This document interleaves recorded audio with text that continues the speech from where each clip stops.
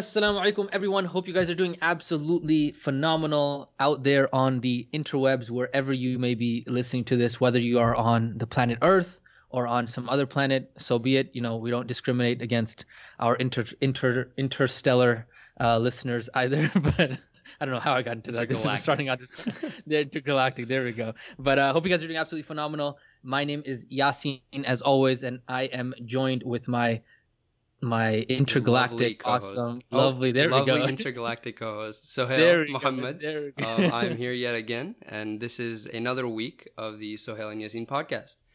Yeah, absolutely. And so in today's podcast, what we're going to do is we're going to put a little bit of a band-aid on the topic that we spoke about last week, because having listened back to it a little bit, what I realized is that the conversation that Sohail and I were having was very contextual to the relationship that him and I have related to knowing each other's situations.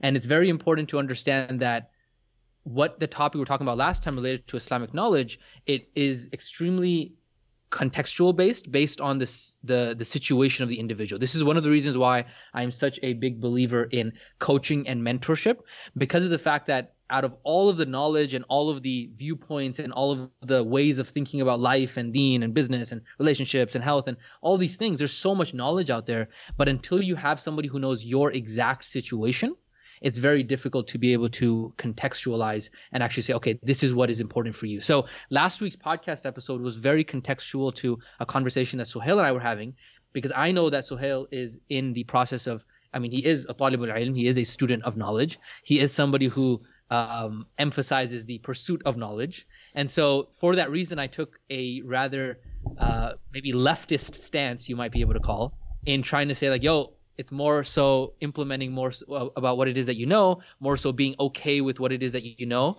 And so I can see where somebody might take that out of context and say, oh, Yasin saying that it's all about like the emotional or the taqwa state that you're in at this moment, and so you shouldn't pursue knowledge, and knowledge has no bearing, and all this knowledge society that we live in is upside down, and I'm going to go and just like live in the mountains or something like that. But I want to hand it over to Sohail for a second, because I know I talked to Sohail a little bit about this before we started recording. And so Sohail, if you want to kind of preface what it is that we were trying to pinpoint, what it is that we wanted to talk about. Yeah, so essentially, if like Yasin said, if I were somebody who was just completely out of context and I listened to last week's episode, I would be pushed to go full Sufi and just kind of drop every single textbook, anything that I'm learning, and just kind of like seclude myself. But the idea of today's is that we want to emphasize that pursuing knowledge and actively seeking different routes of educating yourself is important. And there is, not necessarily there's a time and place for it, but the idea behind today's is finding the balance, finding the proper mixture of the two sides of it, where you're actually implementing it and you're focusing on yourself and your inner reflections, versus you're actually in the trenches and learning and you're trying to absorb knowledge. So the preface of today's discussion is essentially balance, and Yasin has a specific Arabic word that I kind of questioned him on before we started today's. So I'll lob it back to you in terms of just kind of giving the background of what that one word means. Yeah, absolutely. And I think this preface that I'm about to give here, I think it applies not only to today's episode, but it also applies to throughout our entire series of however long the Sohail and Yasin podcast is going to go on for, is that oftentimes when Sohail and I have discussions, we sometimes, and especially me, I tend to be somebody who likes to say, I don't know if controversial is the right word, but I like to say things that may be leaning too heavily either to the left or to the right. But the reason I do so, because I tend to speak in hyperboles. Like I'll often say like everything is this way or nothing is this way. And it's almost like you have to have a Google Translate, like a Yasin Translate there to be able to like, okay, he just means most of the time when he says always, basically, right? And the reason I do so is because a lot of the times when I'm speaking to somebody, what I do is I pinpoint where their bias lies. And what I do is I try to give them the opposite end of the spectrum, so that way they will end up in the middle. Just like what I was giving the example to Sohail before we started recording was like, if you've ever seen whenever they're growing plants or they're growing trees, like typically like a tree sprouts and it comes out of the ground, and sometimes it ends up leaning, like the branches end up leaning too heavily to the left or to the right. And so what they end up doing is they actually end up tying a pole or some kind of like, solid object to be able to pull the branch to the other direction, basically. Or you can imagine like if you ever folded a piece of paper, and like let's say you fold a piece of paper in half, and then you unfold it and you get it in the middle, it still ends up being like leaning towards the side that you folded it. So you actually end up having to fold it all the way to the other side in order for it to actually end up being in the middle, right? And so that's kind of the way that I tend to break people's beliefs or kind of give them the opposite end of the spectrum, so that way they'll end up in the middle. And that's kind of the topic that I wanted to touch base on today, was this Arabic word of wasata, right? So it's waw, sin, ta, and alif for the wasatan, wasata.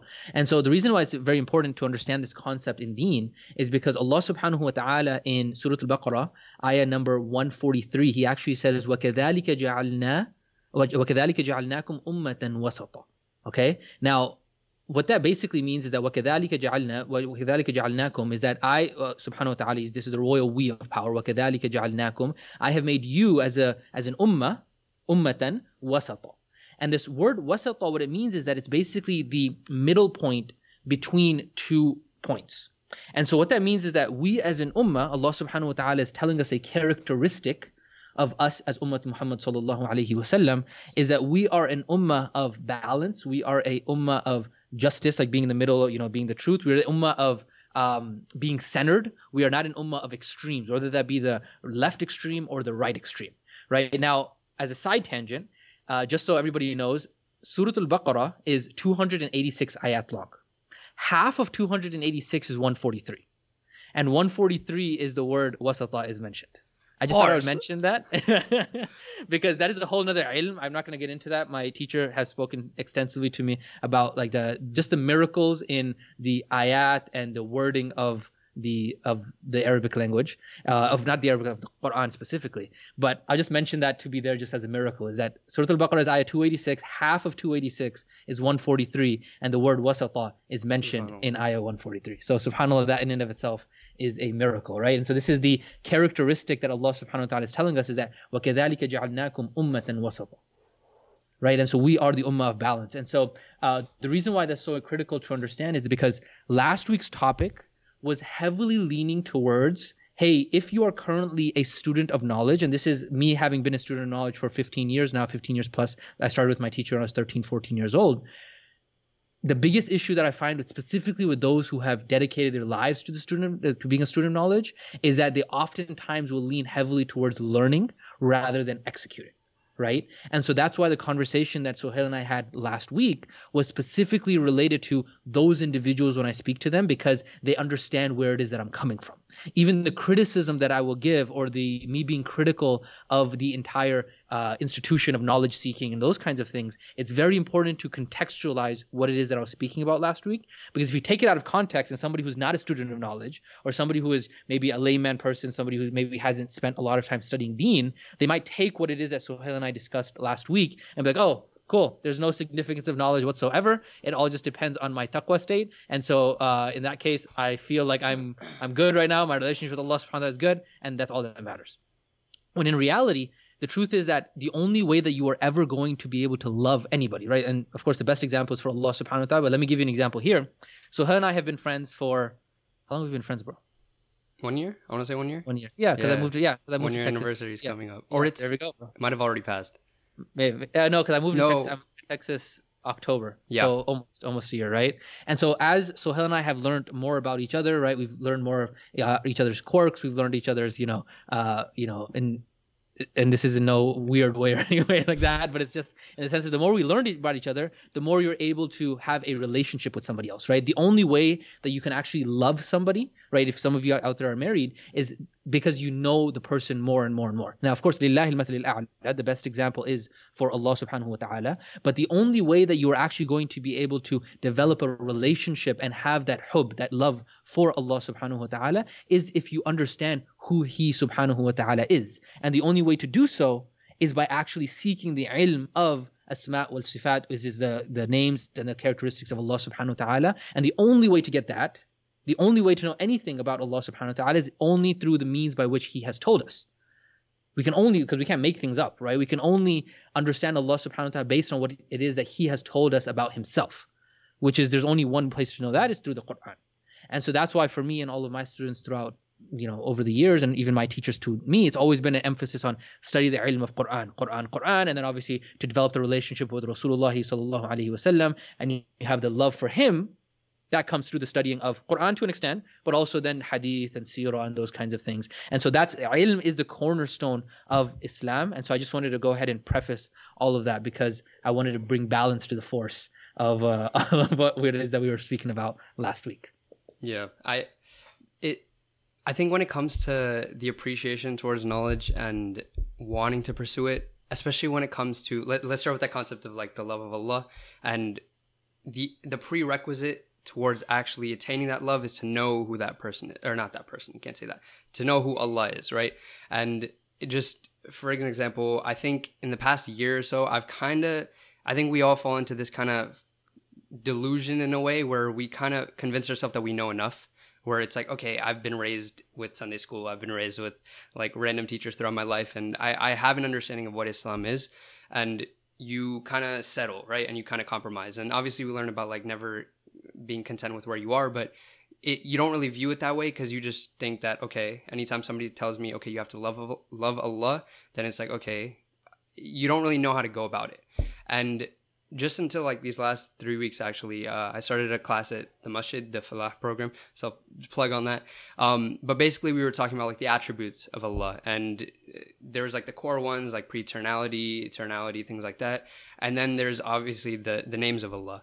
And one thing that really stuck out to me as like a practical way of kind of implementing it was how when it comes to appreciating Allah subhanahu wa ta'ala and the blessings he's given us, the fact that we have 99 names is enough for us to go down like so many different rabbit holes of just trying to like bring us back to him.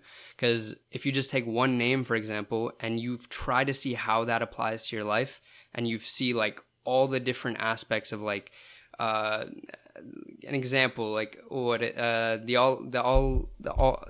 what hearing is that's one. I'm gonna sound super ignorant.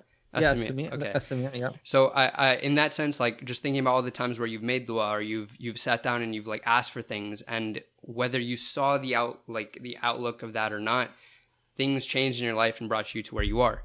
And these little appreciations slowly bring you back to Allah. And I think without even recognizing the fact that there are 99 names and that they each have definitions and each of them have their own like background to them, there's so much depth in terms of the things you can learn and how it can actually help you in your day-to-day life. Yeah. Absolutely. And I think that's where, inshallah, hopefully one day, you and I, and maybe, we get some, like one of the things that I would love to be able to do is really take that concept of a baseline of Islamic knowledge that we spoke about in last week's episode, and really have some sort of standardization, so that we can avoid things like the Brother Adam story that I told last episode, where like, hey, somebody doesn't know the basics, right? They don't know who Allah subhanahu wa ta'ala is. They don't know the difference between what is an ilah and what is a rabb, right? When you say that la ilaha illallah, la ilaha, what is ilah? And when you say alhamdulillahi rabbil alameen, that Allah subhanahu wa ta'ala is rabbil alameen, what is the difference between ilah and rabb? When you say qul a'udhu bi rabbin nas, right? I seek refuge, a'udhu, and then rabbin nas, with the rabb of an-nas, which means mankind. So one of the names, who Allah subhanahu wa ta'ala is, he's the rabb. But what does Rabb mean? So a lot of people don't even know what that means. And so it's a matter of like, okay, instead of me learning some advanced fiqh of like, let me go and study like, the Hanbali fiqh and, just go down some rabbit holes of like, I remember there was one story my teacher was telling me how he was going to some masajid or something, and then the imam of the masjid was talking in khutbah of Jum'ah about the zakah of bean farming, which is like, if you like, how we have zakah, which is of money, right? Mm. There's also zakah of bean farming, which is like, let's say you don't have money, but you have a business of harvesting plants. There's a zakah for that. Like you have to do 2.5% of like a certain amount of your harvest or whatever that might be, right? Mm. And so the imam is talking on Jum'ah about like the zakah of like bean farming, which is like, yeah, it exists in our deen, right? And I think I spoke about this in last week's episode, is like the biggest advice that my teacher gave me, which was that this ocean of ilm related to deen is so vast, you really, really, really need to focus on taking that which is applicable for you. Otherwise, you're just going to be spending your entire life just like going down different rabbit holes of not knowing what's applicable to you. And so I think, inshallah, hopefully one day as we launch, the deen coaching curriculum that I know you and I were speaking about before we started recording, and kind of launching it inside of Masajid, it's like, okay, let's start building out that curriculum. Be like, okay, step 1, step 2, step 3, step 4. And then that way somebody knows exactly what it is that they need to focus on. So that way they're not learning the zakah of bean farming when they don't even know the difference between Subhan Rabbil Azim and Subhan Rabbil A'la. So finding out what exactly is most applicable to you and will actually kind of, how do you gauge what is actually going to be more applicable to you? Is that just based on your goals? No, so I think there's a legitimate answer to that. Like, so for example, like just Surah Al-Fatiha, let's just start with basics, right? Like absolute basics. The truth is that the vast majority of people, and I'm not like, and this, I never put anybody on the spot, so it's not like I'm like, yo, so hey, let's put each other on the spot or anybody else. I'm just saying in general, okay? The vast majority of people, if you were to say, yo, like let's go over the word by word of Surah Al-Fatiha, which we read 17 plus times a day in all of our salawat and fara'id alone, and let's just go over the word by word and say, do we understand what Surah Al-Fatiha means? And I think you and I would be absolutely shocked and surprised how few people actually know what Surah Al-Fatiha means, right? That's number one. Then number two, I reference it all the time, which is what's the difference between Subhan Rabbil Azim and Subhan Rabbil A'la? We say Subhan Rabbil Azim in ruku' and we say Subhan Rabbil A'la in sujood, but what's the difference between Subhan Rabbil A'la, that Allah subhanahu wa ta'ala, and then what's the difference between Subhan Rabbil Azim, that Allah subhanahu wa ta'ala is Azim? And so very few people even know the difference between that. And so it's like, okay, let's just start off with the very, very, very basics that's actually going to have a massive effect in your life, because when you're praying, you're going to be able to have khushu' because you actually understand what it is that you're saying. When you have khushu', all of a sudden, even if you don't know all of the other, 97 or 98 or 99 names of Allah subhanahu wa ta'ala and the sifat and the asma and all those things, at least you have a connection with Allah subhanahu wa ta'ala 5 times a day in your salawat. And that is a starting point, I think, for a lot of people. Okay, interesting. So you start with what's essentially most frequent. Like salah is one of those things where you're doing all the time, and obviously pointing out what exactly you want to, understanding the salah in essence. You talked about last time there's those like core fundamental areas or sciences within Islam that everybody should kind of know and understand. What were those? That's a good question. We should probably write it down sometime. I mean, I don't have like a definitive list, but I think the same way that I've designed curriculums around health for my health and wellness coaching business, the same way that I'm designing curriculums around business for my business coaching business, like what I'm doing right now, for example, like in business, let me just give you an example. All businesses, no matter what business it is, can always be broken down into 6 categories. Like every business only does 6 things. There's lead gen, lead nurture, sales, fulfillment, resale and ascension, and operations. That's it. Every single business, doesn't matter if it's Walmart, doesn't matter if it's a halal store down the street. All of them have 6 core functions, period. And so what I find is that when I teach students in that frame, it's easier for people to conceptualize, be like, oh, that's all I got to know? Okay. Then it's like, okay, now how do we dive deep within each of those frames to be able to fill in the gaps that somebody may not have knowledge of, right? So within Islam, I mean, you could say like there's obviously like you have aqidah, then you have, fiqh, then you have Quran, ulum al-Quran. There's a lot of different ways that you could break it down. But I think if I was starting somebody from scratch, the first thing I would ask them was like, yo, do you know the words of salah? Let's start with there, and then let's build up from there. So I think even the answer to your question from last week's episode with like which classes should I take and how much study should I do and should I go to madrasa, should I go to like take a year off, I would just do a self-audit to yourself and be like, okay, how many words in my salah do I actually understand? And maybe that's where I should, number one, focus on like immediately. And then after that, I can just put cherry on the top with everything else. Okay. So you kind of have to reflect on what exactly you do know, what you don't know, what your overall goal in life is, and just find those outlets that lead you to the overall, I guess, end goal. Yeah, I mean, I think if we were to systematize it, we would have some sort of assessment and some sort of evaluation. Now, obviously, unfortunately, we don't have that. But if you guys are interested in that, let me know. Maybe we can put something together. But inshallah, I mean, my goal is, inshallah, maybe in the next 5 years to put some sort of deen coaching curriculum together where it's like not only the ilm side of things, but actually leveraging what we learned from coaching hundreds of people in health, coaching hundreds of people in business, and like how to be able to change people's habits, because that's what a lot of the deen coaching stuff is really just like, okay, you learn this, how do we then change your habit to reflect what it is that you know? And so there's a whole science around, habit change and, identity shifting and the things that Sohail and I geek out about all the time. It's about, okay, how do we put that into a coaching program so that way everyone has a deen coach? Like, how cool would it be if you're like, yo, I have a deen coach, my deen coach said I gotta do this. Like, it'd be awesome. Like you have a one-on-one connection with somebody who can hold you accountable, somebody that you can be 100% transparent with, and they can help you with your deen. It'd be pretty cool. It's just a random question. Well, do you know what the term is for the Islamic person that you go to that you give your oath to? and they'll guide you. Okay, so that's like a murshid. Like, so there's a couple of things here. First off, this is a huge topic. This is like first off, you have to, yeah, like when you give an oath, that's called bay'ah in Islam, right? So when you give an oath, it's called bay'ah, and so there's a whole unfortunately, this concept of having a murshid who's a guide in life, and then giving bay'ah oath to somebody. This has a concept from a deen standpoint because the Sahaba gave bay'ah oath to Rasulullah sallallahu alaihi wasallam when they were at the Treaty of Hudaybiyah. They gave the oath to Rasulullah. There's a whole history to this. Now, people in today's time have hijacked this concept, and they basically now be like, okay, I have a sheikh, I'm gonna give oath to him, and then he's like my guide, and then all of a sudden it becomes deviant where they're worshiping the person and a lot of crazy stuff. Mm-hmm. And so there's a lot of yellow tape that we have to talk to go deep into that topic about okay, what are the criteria of giving bay'ah to somebody? Is bay'ah even relevant in today's time because we don't have a khilafah? So is bay'ah only relevant giving it to a khilafah, to a khalifa, or is it somebody that I should just my teacher, I just give bay'ah to him, and then he has my life and my entire life is in his hands? Or how does that work? There's a whole topic in Islamic sciences, so I don't know if we should go into no that makes sense. The only reason I brought it up just be careful. If anybody says give me bay'ah, don't don't accept.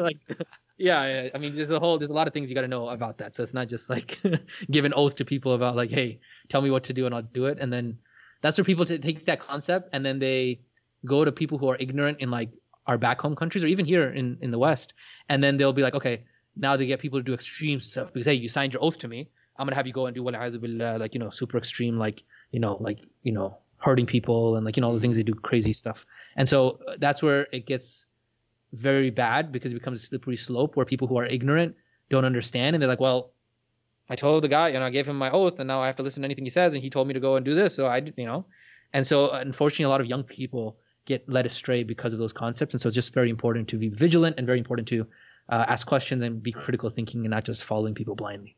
Okay, we'll table that then, because the only reason I brought it up was because you mentioned a spiritual, a deen coach, right, essentially, and in my head that was the extreme version of it, I guess, where you kind of don't have your own say on it anymore, and you kind of just trust that somebody else can kind of guide you through your life, which I guess comes back to you yourself taking responsibility, taking ownership, and figuring out what it is you want to do, and just making it doesn't have to be a huge grand choice where you're deciding to go off and study in another country, but something as simple as choosing those ayahs to memorize. Yeah, just to clarify, when I say deen coach, I meant an accountability partner, somebody, not like a sheikh who's gonna be your murshid, deen coach in the sense of just to give a personal trainer who tells you yo, did you eat your veggies? It's yo, did you pray your salawat? Did you do your Quran that you're supposed to do? An accountability partner, not somebody who's gonna be your guide for life and take it from there. So just to clarify on that. Okay. Yeah, dude, this is not really a tangent, but just going off the whole topic of knowledge in general. This past week or so, when we were talking about Aqidah in the class, we were talking about the different attributes of Allah, and I fell down this. We started talking about the Kalam cosmological argument, and we're not gonna discuss that now, but I fell down this rabbit hole of watching all these different debates on YouTube about people going back and forth, and obviously there's Christian versus atheist, there's Muslim versus all that stuff, right? Yeah. And there's the whole dawah scene, and there's people on the streets kind of preaching, and it was just interesting to me to see how easy it is for us to fall into this blind following mentality where there's so many nuances in just Aqidah where we're not aware growing up, or we just haven't been pointed out to about until you see all these experts in the field where they've analyzed all these critiques of Islam and just how things are. And most of them are non-Muslims. A lot of these people who understand Islam and know Islam, they're non-Muslims. And it was an eye-opening thing because first of all, it was interesting. It was cool to see all the philosophical arguments and logical things that they kind of throw back and forth at each other. And I had a mini midlife crisis where I was should I do philosophy? Should I look into this? Because it was really interesting.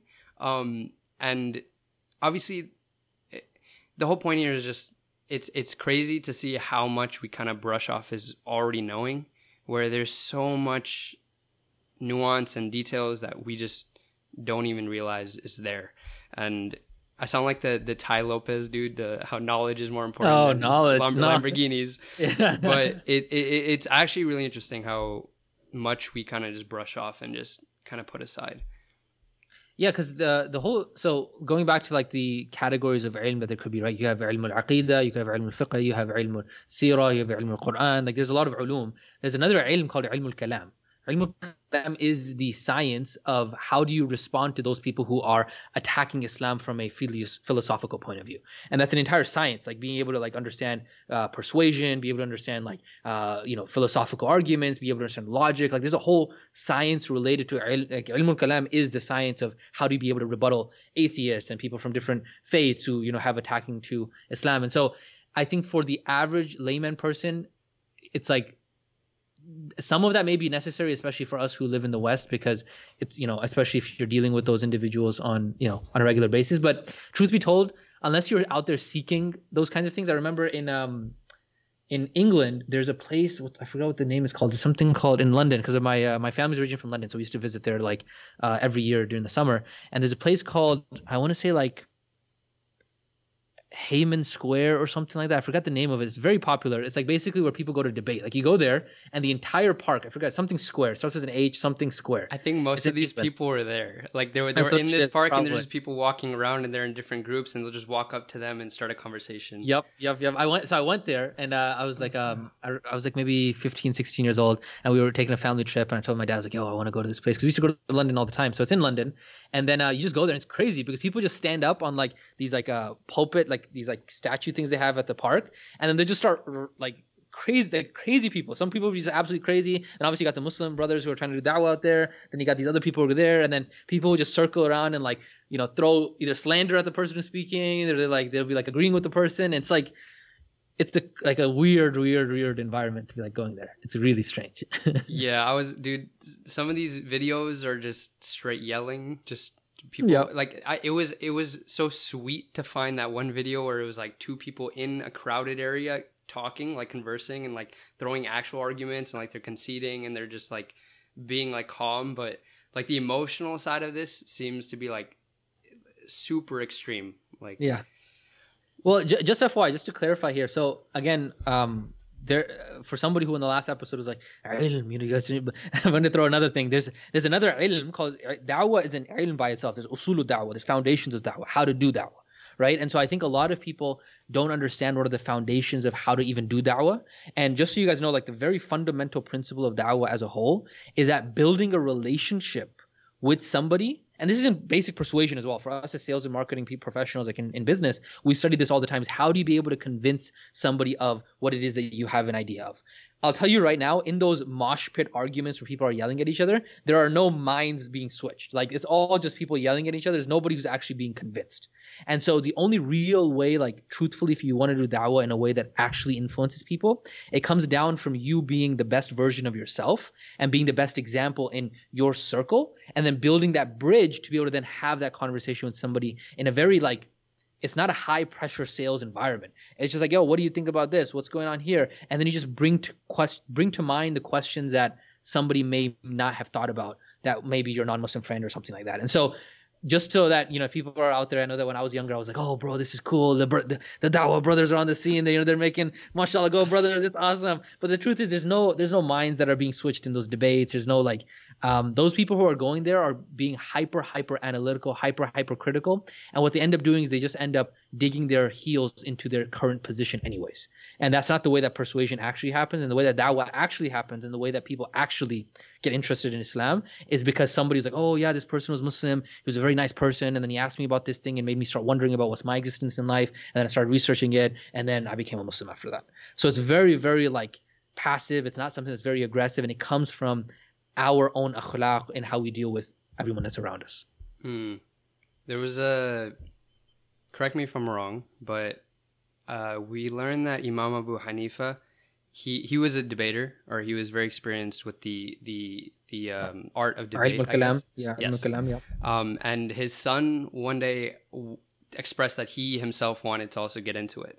And Imam Abu Hanifa told him specifically, like, no, I don't want you to. Or it was like kind of like in a telling him to just stay away from it. And his son was like, you do it. Like, why not? And Imam Abu Hanifa, the wording obviously is there. You can Google it. You can find out the exact wording. But the concept, the main gist of it was that he was saying when people of his caliber, they debate and they talk, it's as if there's a bird sitting on each of their heads or their shoulders, I believe. And the concept was just like the main core idea is that you're each trying to help each other's argument, and you're trying to help the other person get to you're each trying to help each other get to the right answer. And it's like in those like street things, you don't see that at all. And there are some settings where it's like, okay, they have like Socratic, like full on debates in like colleges and things like that where they're hosted, take turns doing the whole rebuttal thing. And those are really interesting. But like in that setting, it's more along that line of like just trying to have an audience, kind of show them the nuances in each of their arguments. And that's really interesting. But it's, I guess the broad idea of all this is just, there's all this knowledge that might not be fully applicable to you. But I guess the approach I'm taking on this topic is when you kind of fall down one rabbit hole of what's interesting to you, it might be a means of kind of bringing you closer to the deen, because you appreciate the fact that there's so much detail when it comes to all these things. Like when I came across these debates and I was like looking up all these like ad hominem, what is nihilism, like all these things, I was like, I've never heard of these concepts. And obviously it's because like in my environment, I've never been exposed to it. And in college, whenever it comes to the philosophy class, everybody's like, oh, it's boring because you just learn about like the people and the history and you don't learn about like the interesting stuff. But when you like actually uncover it and you see that applied and people like talking about it with such passion, it's such an attractive thing, because it's just like, okay, there's all this information that's there. And it's just because me not knowing, me being ignorant to the fact that it exists, that's why I'm kind of like starting to become complacent. Like I'm just, I'm not appreciating the fact that all this is there. And I thought it was just a really interesting way for me personally to come to it. And I was like, this is so cool, I guess. Yeah. I mean, I think there's also like a fine line there, because you have to be careful that it doesn't become a shiny object for you, in the sense of like, again, you're seeking the dopamine hit of like, oh, there's things that exist out there. And yet you're again repeating the, Brother Adam story, where it's like you're learning something that you're like, oh yeah, I got the dopamine hit of learning something new. I learned what sectarianism is, and I learned, what this is and what this is. And like all of a sudden you're like, yeah, but you don't know your basics still, right? So I think it's a very fine line to knowing that it exists, and there is, it's not to say that you shouldn't know that it doesn't exist. Like if I was to like advise somebody from the get, like if somebody was, and even to my students, I advise the same thing. It's like, hey, it's okay to know the same, like these things exist, but not to get so engulfed with them and be like, okay, that's the thing that I'm going to be focusing on trying to learn now, because it doesn't have a lot of application for you. That's one thing. The second thing I wanted to point out was there's a difference between when you mentioned the story of Imam Abu Hanifa radiyallahu anh, or hafidhahullah, or rahmatullah alayh, is that whatever suffix you wanna put after his name, hafidhahullah or rahmatullah alayh, I got lost there. I was like, which one do I say? It's just all coming out. Every time you say the name, we have to say list them all up. There's someone. It's like whenever you see somebody who's like a figure, it's like, what's the right, like there's like if you're talking about shaitan, it's la'natu alayh. If you're talking about like Musa alayhi salam, and it's like Rasulullah sallallahu alaihi wasallam, it's like, which one is the right suffix that you got to say there? But the point being is that there's a difference between ilm al-kalam happening to those who are of different faiths or atheists and those things like that, versus the topics and the discussions that also get heated between the different scholars, between the ulama. And so I think probably the quote or the story that may or may not have been relevant, I'm not sure the context of the story of Imam Abu Hanifa in the way that you told it, but I know that this is also another thing that a lot of people don't understand truly, is that just like in any science, like for example, if you were to go into like physics and you go to the very peak of like the top 1% of what's the physics are they're not physicians. Physicists. Physicists, there we go. I was like, they're physicians. I'm like, that's not right. They're not physicians. Is if you go to physicists, right? If you go to the top 1% of physicists, they are having heated discussions about very nuanced things within physics. And so just like in any science, like in biology and physics and mathematics and even in doctors, like you can go to doctor forums where doctors are heavily debating on like some nuanced thing within the medical field. And so the same thing happens, I think, a lot of times that people take it out of context because of the internet now, where we're able to take these discussions that happen at a very high level between scholars and ulama who are like have spent a lot of time studying, and they may disagree with each other, but they are always approaching it from the mindset of adab. I've never seen anybody who's a scholar that of my teachers or my teacher's teachers. I've never seen them, and I've seen many of them in person, or I've seen them over the internet, is that I've never seen any of them ever disagree without adab and without having the utmost respect for the person they are speaking to. And so it is a very clear sign of somebody who is jahil or somebody who is like just trying to debate for the sake of debate when they go out of the strands of adab, which is, etiquette and having manners or something like that, right? And so especially in the context of the story that you mentioned with Imam Abu Hanifa, it's exactly the ulama, when they have those heated discussions, they're always coming from the niyyah of how can I help my brother, right, get to the right answer? How can him and I both together get to the correct answer and the correct opinion? But what ends up happening is that with the internet today, these discussions can easily then, it's not easily, they do readily every single day on YouTube, become the food or the chewing material for the layman general population. And then what ends up happening is that you get these unfortunate, low intellectual people who then want to jump into these academic, scholarly, like very, very high level discussions, and they want to make them huge topics of debate, right? Especially within, whether that be in aqidah, whether that be in seerah, whether that be in Quran. There's always nuances in any science, whether that be in the dunya world or in the deen world. That's just how it is. When you get to the top levels of knowledge, there's always difference of opinion between those people, and that's just the nature of knowledge. If you don't understand the nature of knowledge, you don't understand how knowledge evolves through time, then you probably need to go and study that separately, because there's a way to understand how knowledge evolves. And a lot of people will take this as an argument against Islam and say, oh, aqidah is not like, if you went to the Sahaba and you asked Umar radiallahu anhu and you told him what are the 3 types of tawheed, or you told him what are the arkan of salah, or you told him they wouldn't know. If you took, and this might blow your mind, if you took a year 1 exam from any madrasa and you gave it to the Sahaba about sharia or aqidah or seerah or any of that, they would most likely fail that exam. They would, genuinely. Because of the fact of the phenomena that we spoke about in last episode, is that there's been a development of the ilm, right? There's been a compilation of the ilm in a way that has never been done previously. We have access to all the knowledge now. And so I think a lot of people, what they do is they take those things out of context, they take those high level debates out of context, and then they try and put them on the main stage in front of the layman person.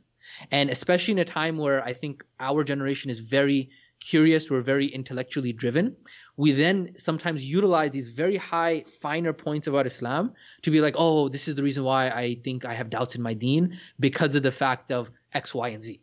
When in reality, there's so much prerequisite knowledge that you must have to be able to even understand why there is a difference of opinion at that high level. And so I think it's just very important to contextualize things and then really be able to have somebody there, not somebody that you necessarily give oath to, but somebody who is at least knowledgeable to be able to guide you in the macro structure. So that way you're not getting lost in all of the weeds. And this is another thing that I'll go ahead and mention. I know I'm on a pulpit right now, on a pulpit right now, but I got one more last point on this, is that there is a difference between somebody who is a specialist in an ilm versus somebody who is mahir, or somebody who is, what's the right term here? Mahir, let's use mahir in this term. I think there's a more, mahir, let's use mahir. Mahir is somebody who's more encompassing in their knowledge. I think there's a better Arabic term for this, but not coming to my mind right now. But so let's say, for example, somebody is specialist in aqidah, right? Or somebody specialist in, let me give you an example here. Somebody specialist in Arabic language. Let's say they're an alim of Arabic language. An Arabic language scholar is going to look at the deen through the lens by which he has studied. And so when he even looks at the ilm of Quran, his opinion is always going to come from the perspective of Arabic language, right? Versus the Qurra, the people who are actually the people who have studied the Quran as their main thing, right? The Arabic language has not been their main thing. Their main thing is Qurra and the qira'at and the different sciences of Quran and those kinds of things. They might look at the same thing, but they have a different version and different understanding of that, right? And so I think alhamdulillah, bifadlillah subhanahu wa ta'ala, I think one of the biggest ni'am that I had on me was that my teacher growing up was somebody who had his hands, or he was very well versed in all of the ulum, So that way he was able to give a balanced approach and a balanced understanding. In the same way, like in business, when I talk about business, there's people who are specifically sales coaches. There's people who are specifically Facebook ads coaches. There's people who are specifically fulfillment coaches. And so what they do is when they talk about business, they talk about it as if the whole answer for business is Facebook ads. And when they're selling a course, they're selling Facebook ads courses, right? And I've purchased thousands and thousands of dollars of Facebook ads courses because I didn't know at that time years ago the whole picture of business. I thought, if I buy this Facebook ads course, this guy, he promised me I'm going to make X amount of money. But Facebook ads was just one piece of the entire puzzle of the macro piece of business. And so in the same way, it's very important to be able to understand the entire piece of the pie of Islamic knowledge. So that way you're not only getting a specific segment and you think that entire segment is the whole thing. So like, for example, there's people who heavily lean towards maybe spirituality, people who heavily lean towards like taqwa or like, developing the love of Allah subhanahu wa ta'ala, or people who heavily deal within da'wah. And whenever you speak to the brothers in da'wah, you think like all of Islam is da'wah. You'll be like, the brother's like, bro, if you're not doing da'wah, you're not doing nothing. Like, and then that's the confirmation bias comes in. Because when you have that mindset, all you think about is you think about all the hadith and all of the ayat that are specific to da'wah. And so you pick and choose the hadith that are like, if you're not making da'wah, وَالْعِيذُ بِاللَّهِ, you're going to Jahannam. And then they have all of these evidences of why that's the case, right? And so like, if you're like, it's like, brother, I'm going to da'wah. And your brother, I got something else to do. It's like, brother, you're not going to da'wah? Haram alayk. Like, what are you doing? Something terrible. And then if you speak to the people who are like heavily involved in Arabic language, they're like, brother, you don't understand Arabic language? That's it. You're done for. And so I think it's very important to be able to have that overarching holistic view. So that way you can understand, and then that way you can listen to everybody. And that's, alhamdulillah, that's one of the beauties of once you have the framework, you can then listen to everybody, but then you can pinpoint exactly within the framework, this person leans more towards this, science or this specific thing, and he's going to be able to serve me within this specific piece of, if you guys are watching the video, I know some of you guys are listening to this in the video, I talk a lot with my hands, but so you can understand that this specific person specializes in this specific knowledge, or this specific person has this specific bias towards their understanding of Islam. And so it helps me within this specific corner, but I should understand that it doesn't necessarily mean that's the whole picture of Islam. Okay, so you're talking about it in terms of recognizing who you're getting information from. Okay. Yes. Okay. Who you're getting information from, as well as what you are studying from. Like if you're looking information online, or even when you're auditing your own deficits, it's important to be able to understand, okay, out of the whole picture of Islam, where is my own deficit? And then that way you can go out and seek people who will fulfill that specific deficit. Okay. I was understanding it from the other way around, where, that's all beautiful knowledge. I'm just saying the other side of it. You're good. There's I think Tim Ferriss was asked once about like, should you specialize in the area or should you generalize? And his answer to that was to become a specialized generalist. And the whole idea behind this is that there's so many different facets of knowledge. Like you said, there's different sciences, and obviously you want to have a baseline in all of them. Like there's a certain level of fundamentals that you should know before kind of choosing one to kind of go all in for, right? And the reason I bring this up is just because when it comes to these, like falling down these rabbit holes of watching these videos, like the presumption, or like the before you even get to that point, the self-awareness and acknowledgement that like this is, like you said, aware of the fact that this is down one rabbit hole. And I think on a broader perspective, when it's just us like reflecting and trying to figure out what are the deficits in my life, when you point out the fact that I think when you have any issue in general, and let's say it's like focusing in salah, the answer doesn't necessarily mean that you have to look in one specific area. Like for me specifically, when it came to trying to find khushu and khudu in salah, I believe there's another term. The default answer, the easiest one to go to is tasawwuf, or like tazkiyah in general, right? And it's just like, okay, this specific science will kind of help me in become like attaching my heart to prayer and attaching my heart to Allah. But when I took a fiqh class, that's where I kind of realized the nuances of like the actual motions and like what is required, what isn't required, what is sunnah, things like that. And when it came to aqidah, the appreciation for knowing Allah and knowing His attributes is something else that also ties into salah. So the reason I'm bringing all this up is just that when it comes to one aspect of your life, it doesn't necessarily mean that, at least from my experience, it doesn't mean that there's one specific answer. Like knowing all those fundamentals and knowing every single area to a certain extent is something that can help you balance each part of your life. And that just brings it back to balance, I guess. Yeah, absolutely. And I think to go back to the point of specialist or generalist, that has more to do with, so the advice that I'm giving here in terms of being able to understand and contextualize knowledge so that way you can understand how it's benefiting you and where it's benefiting you, that is the general advice. Now, if somebody was like, yo, I want to go and study Islam, like I want to do that fully, that's what I want to do like as my major thing, then obviously you're going to have to specialize, right? In the same way that in your career, the reason why a neurosurgeon makes more than a general practitioner doctor is because of the fact that they specialize. So there's a term that we say in business, they say the riches are in the niches. And that's very true because of the fact that in any category of life, if you specialize, that means that your even though you have a smaller segment of the population that you can help, your skill set is more tuned into helping that specific segment of the population. So let's say, for example, you sell a time management course. You might be able to sell a time management course for $300. But then you're like, you know what? Okay, no, I'm going to sell a time management course for real estate agents. Okay, all of a sudden now real estate agents would be willing to pay maybe $1,000 for that same course because now it's tailored specifically to real estate agents. If you're like, okay, I'm going to sell a time management course to real estate agents who specifically specialize in flipping homes. It's like, oh, okay, now I can sell the entire same program for $1,500 or $2,000 because I'm niching down and the knowledge becomes more relevant to the person. So it's more useful for that specific person, right? And so when you're choosing a career path or you're trying to choose what it is that you want to kind of double down on as your thing, then yes, obviously you need to have some sort of specialization. But if you're talking about playing the game of life and being able to just have like your baselines, as we've spoken about in last episodes of your deen ilm, that's where it's important to just understand the framework and then being able to understand your deficits and then be able to fill in the deficits according to what it is that you lack. Okay. So I guess I misunderstood the specialized generalist concept. Okay. That makes sense.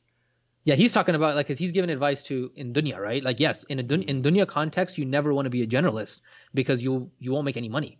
Like if I was like, yeah, I help all business owners, period. So I help people who are venture capitalist people. I help restaurant owners. I help consultants. I help coaches. I help everyone. Then I would never make money because all of them would be like, I don't know if you can really help me. But for me, I specifically specialize in business coaching for consultants, coaches, and experts, people who have some sort of expertise and want to sell their knowledge and their advice and their skill set online. That's what I specialize in. So I'm not a business coach for everyone across under the sun. I'm specifically specialized within that niche.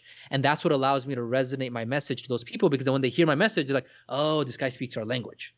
Versus I'm going to speak to a restaurant owner. The restaurant owner has his own verbiage. He has to talk about cost of goods sold and he has to talk about like, the headaches of being a business owner as a restaurant owner and all this kind of stuff. So it's a very different thing. So if you're trying to pick a career, you should be a specialist. But if you're trying to like understand deen and understand like health and those kinds of things, like if you're trying to understand health, there's no reason for you to become like, let me go study powerlifting or like Olympic lifting or something. No, like for you to just be able to get by in your health, you just need to understand the basics of like caloric deficit, be able to move, a little bit of mobility, all of those things. And that'll get you to where you want to go.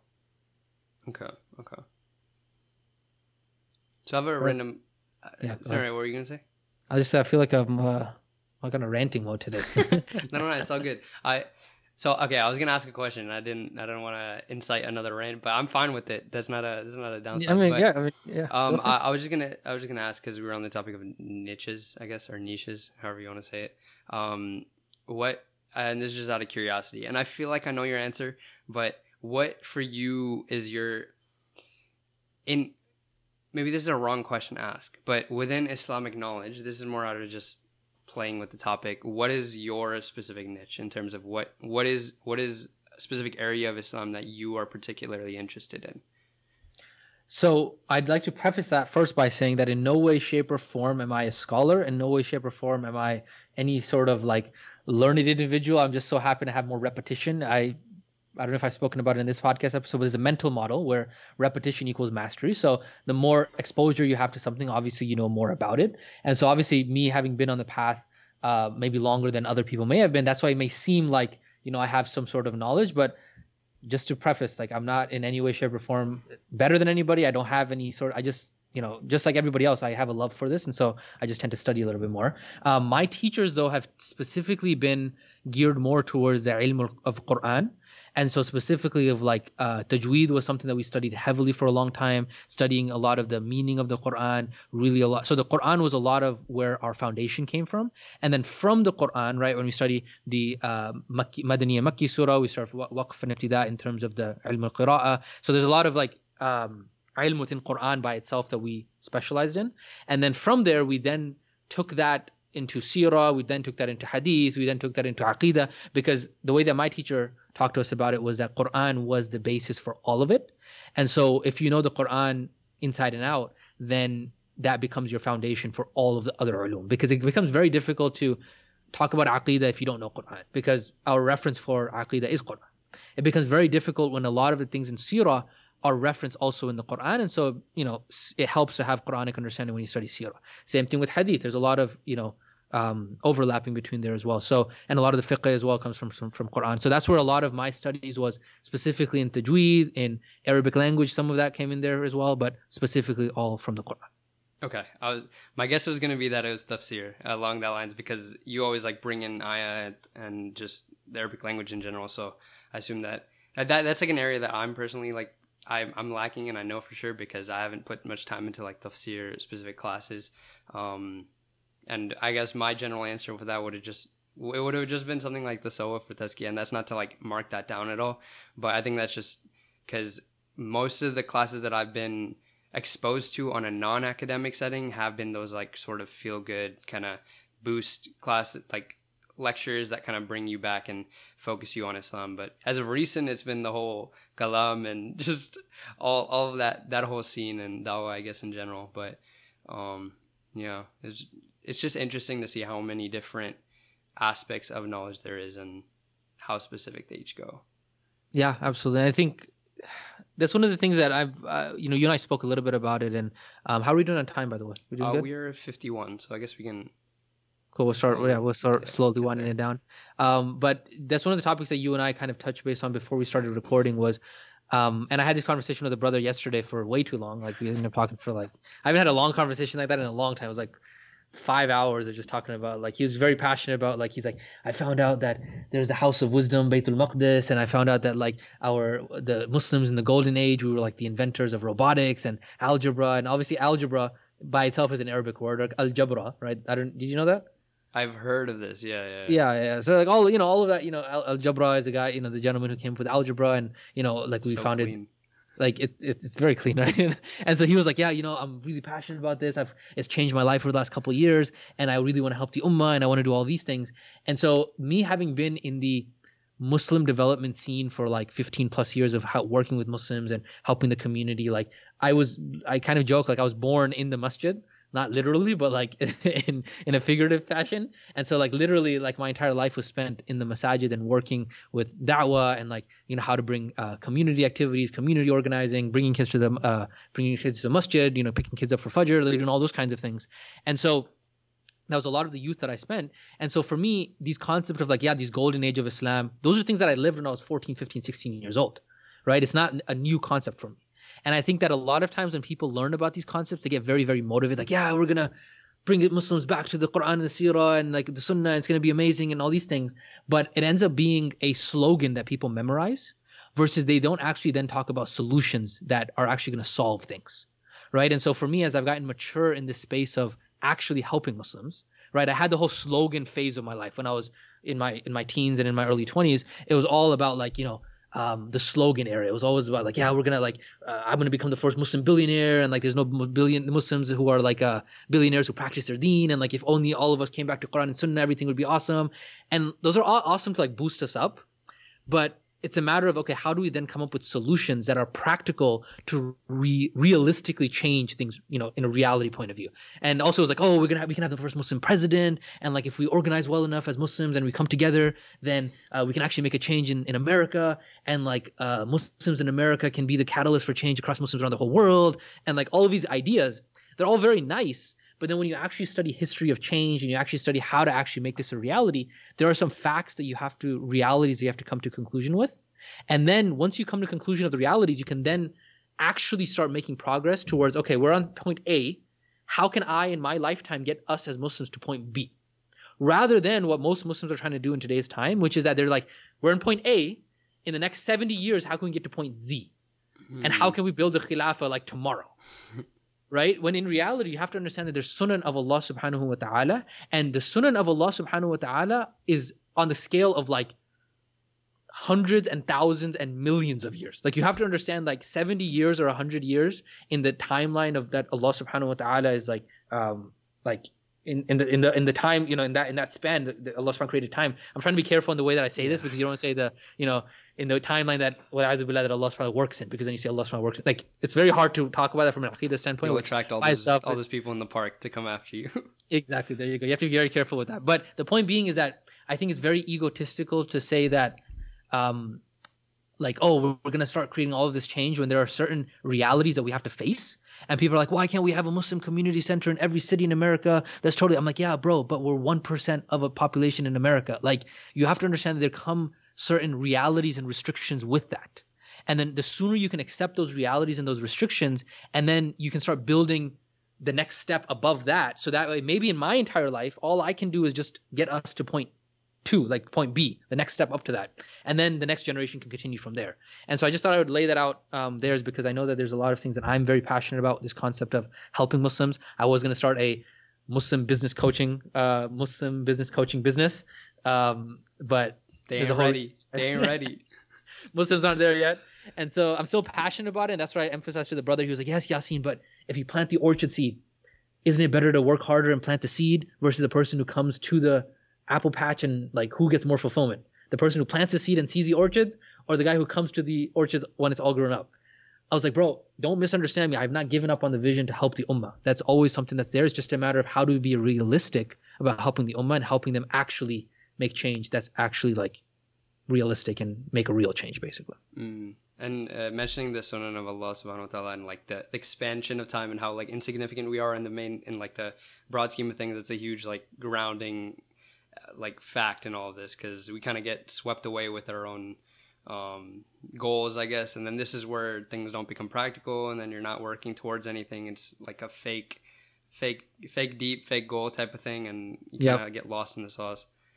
And it just becomes like a feel-good thing that you're just kind of like pump everybody up and be like, yo, you know, we're gonna like, we're 1% of the Muslim population. If we just unite as ummah around the world, then we're gonna have like this, and it all comes down to just uniting, and like just we need to love each other and know Quran more and know Sunnah more, and then we become united, and then we change the world needs to be, or something like that. Like that's like the pitch. And I'm like, okay, that's awesome, bro. But and I was like that. Don't get me wrong. I was like that for the first 10 years of my adult life, from 13 to 21, 22. But it's like, okay, over the last 6 or 7 years, I'm like, okay, how do we actually make a change? And where do we build from the ground up? So that way it's not just like pumping everybody up and then nothing actually ends up happening. So I know this episode was a lot more of me just going on different tangents, and so he'll kind of helping nurture those tangents. But what are your thoughts on this, Sohail? No, yeah, I think I think the best way to like bring it all back together is just that whenever you're trying to change something else, you're trying to change the world, change the environment, it all starts with you. So when it comes to figuring out what it is that you need to change in order to get onto the level of even approaching the topic of changing other people, changing your environment, start with the super small basics. Like, and this is me speaking to myself, because this is stuff that I need to do. Just start with like Yasin said about the salah, different ayah, different things that you do on a frequent basis, identifying what it is that you can practically do and implement, and just starting on that. And then obviously these rabbit holes of information that can be there is like motivation and like just appreciation, but it's important not to get lost in like focusing on something and neglecting the rest of everything else.